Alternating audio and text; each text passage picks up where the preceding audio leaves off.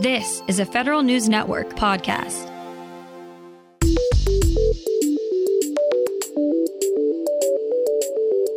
Coming up on today's Federal Newscast, it looks like DoD might be underreporting what it's spending on cloud services. CISA can expect a huge budget increase next year.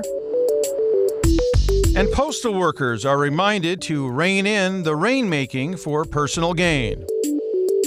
These stories and more in today's Federal Newscast.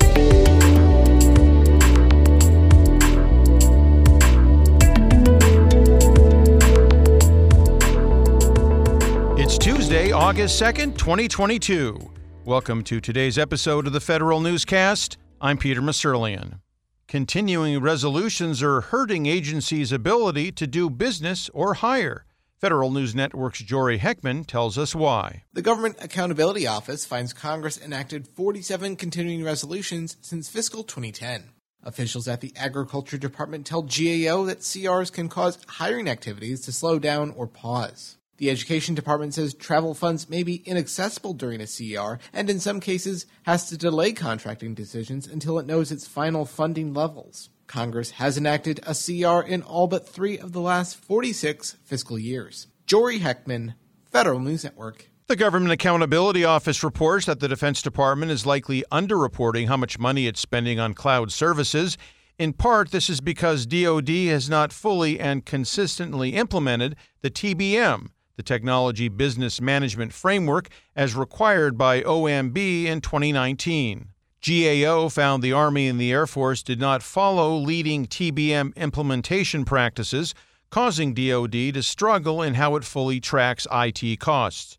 GAO recommended the DoD CIO issue new guidance to ensure consistent TBM implementation. But the Pentagon disagreed with that recommendation, saying that the services and agencies are responsible for data quality. The Postal Service is reminding employees they can't get paid for speaking, writing, or teaching about their experience on the job. That includes writing a book or article about the specifics of their postal duties or internal postal information. Leaders there want the Postal Service to present a single, united message to the public. Anyone with questions about the policy can call the USPS Ethics Helpline at 202-268-6346.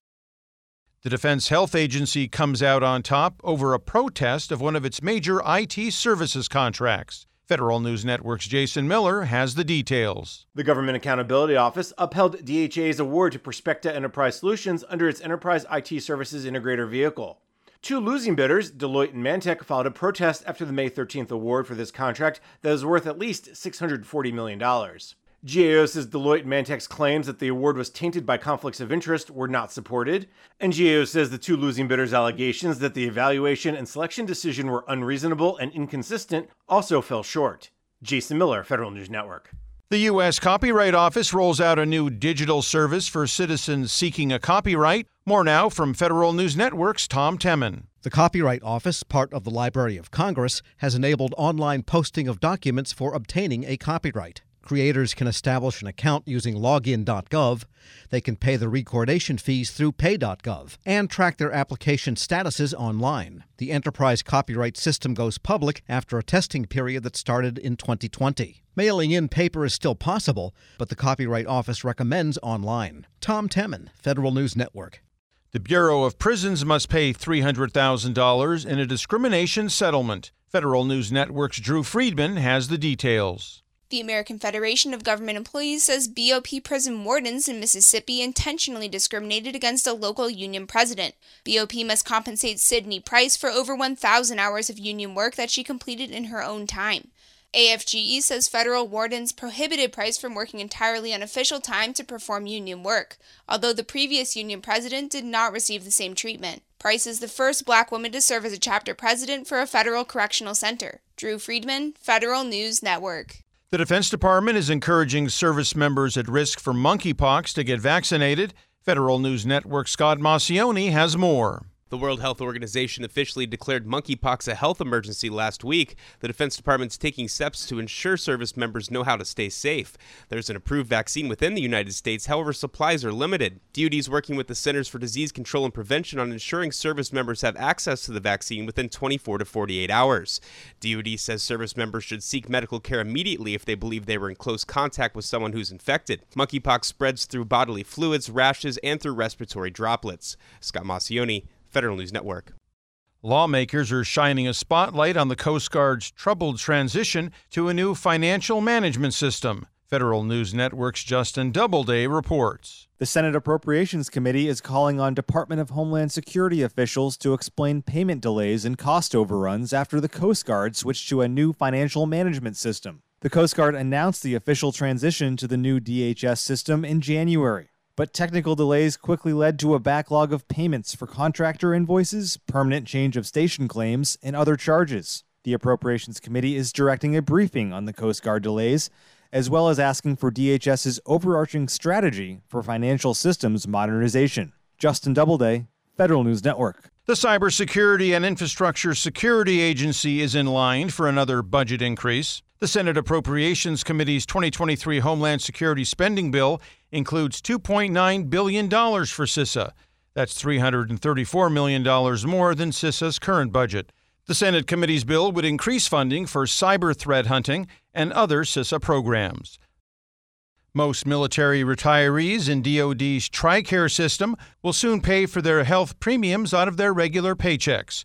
Paying by allotment has been optional until now, but Congress sought to make it mandatory as part of the 2020 Defense Authorization Bill. The new rule is finally going into effect today, and once fully implemented, DoD says it expects to save about $3 million a year because it'll no longer have to cover the bank processing fees for retirees who currently pay with credit cards.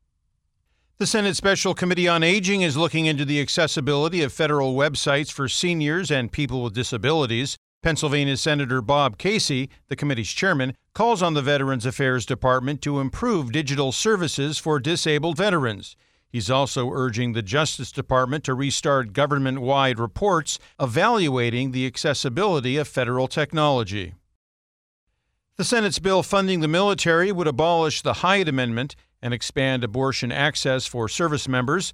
The Hyde Amendment bans abortions by federal entities except in cases of rape, incest, or potential harm to the pregnant mother.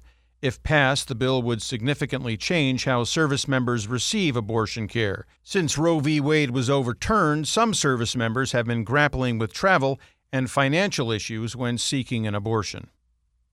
Payday is going to be twice a month, the 1st and 15th, for all active duty soldiers starting on October 1st. The new standard is part of the Army's effort to move to the integrated pay and personnel system. While the change will impact the number of times soldiers get paid each month, it will not change their total monthly compensation. Soldiers switching to semi-monthly are not going to miss a payment or have to stretch their money out because of the switch. And monthly returns on nearly all thrift savings plan stock and life cycle funds rose in July. The TSP bounced back after a June slump. The small cap stock index S Fund had the biggest improvement since June. It increased by 18.27%. The government securities-backed G Fund was the only fund that declined. It dropped slightly from 0.29% in June to 0.26% in July. The L Income Lifecycle Fund had the smallest monthly increase. It grew from negative 1.6% in June to 2.21% in July. All funds finished in the black for the first time since April 2021. For more on these stories, go to federalnewsnetwork.com. For the Federal Newscast of Tuesday, August 2nd, 2022, I'm Peter Musurlian.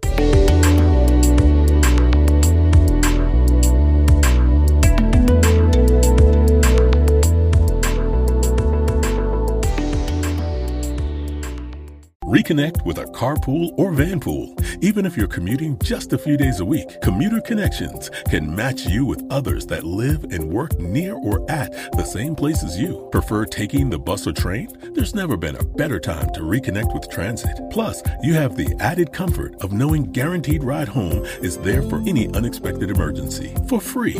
For more options, visit commuterconnections.org or call 1-800-745-RIDE. Some restrictions apply.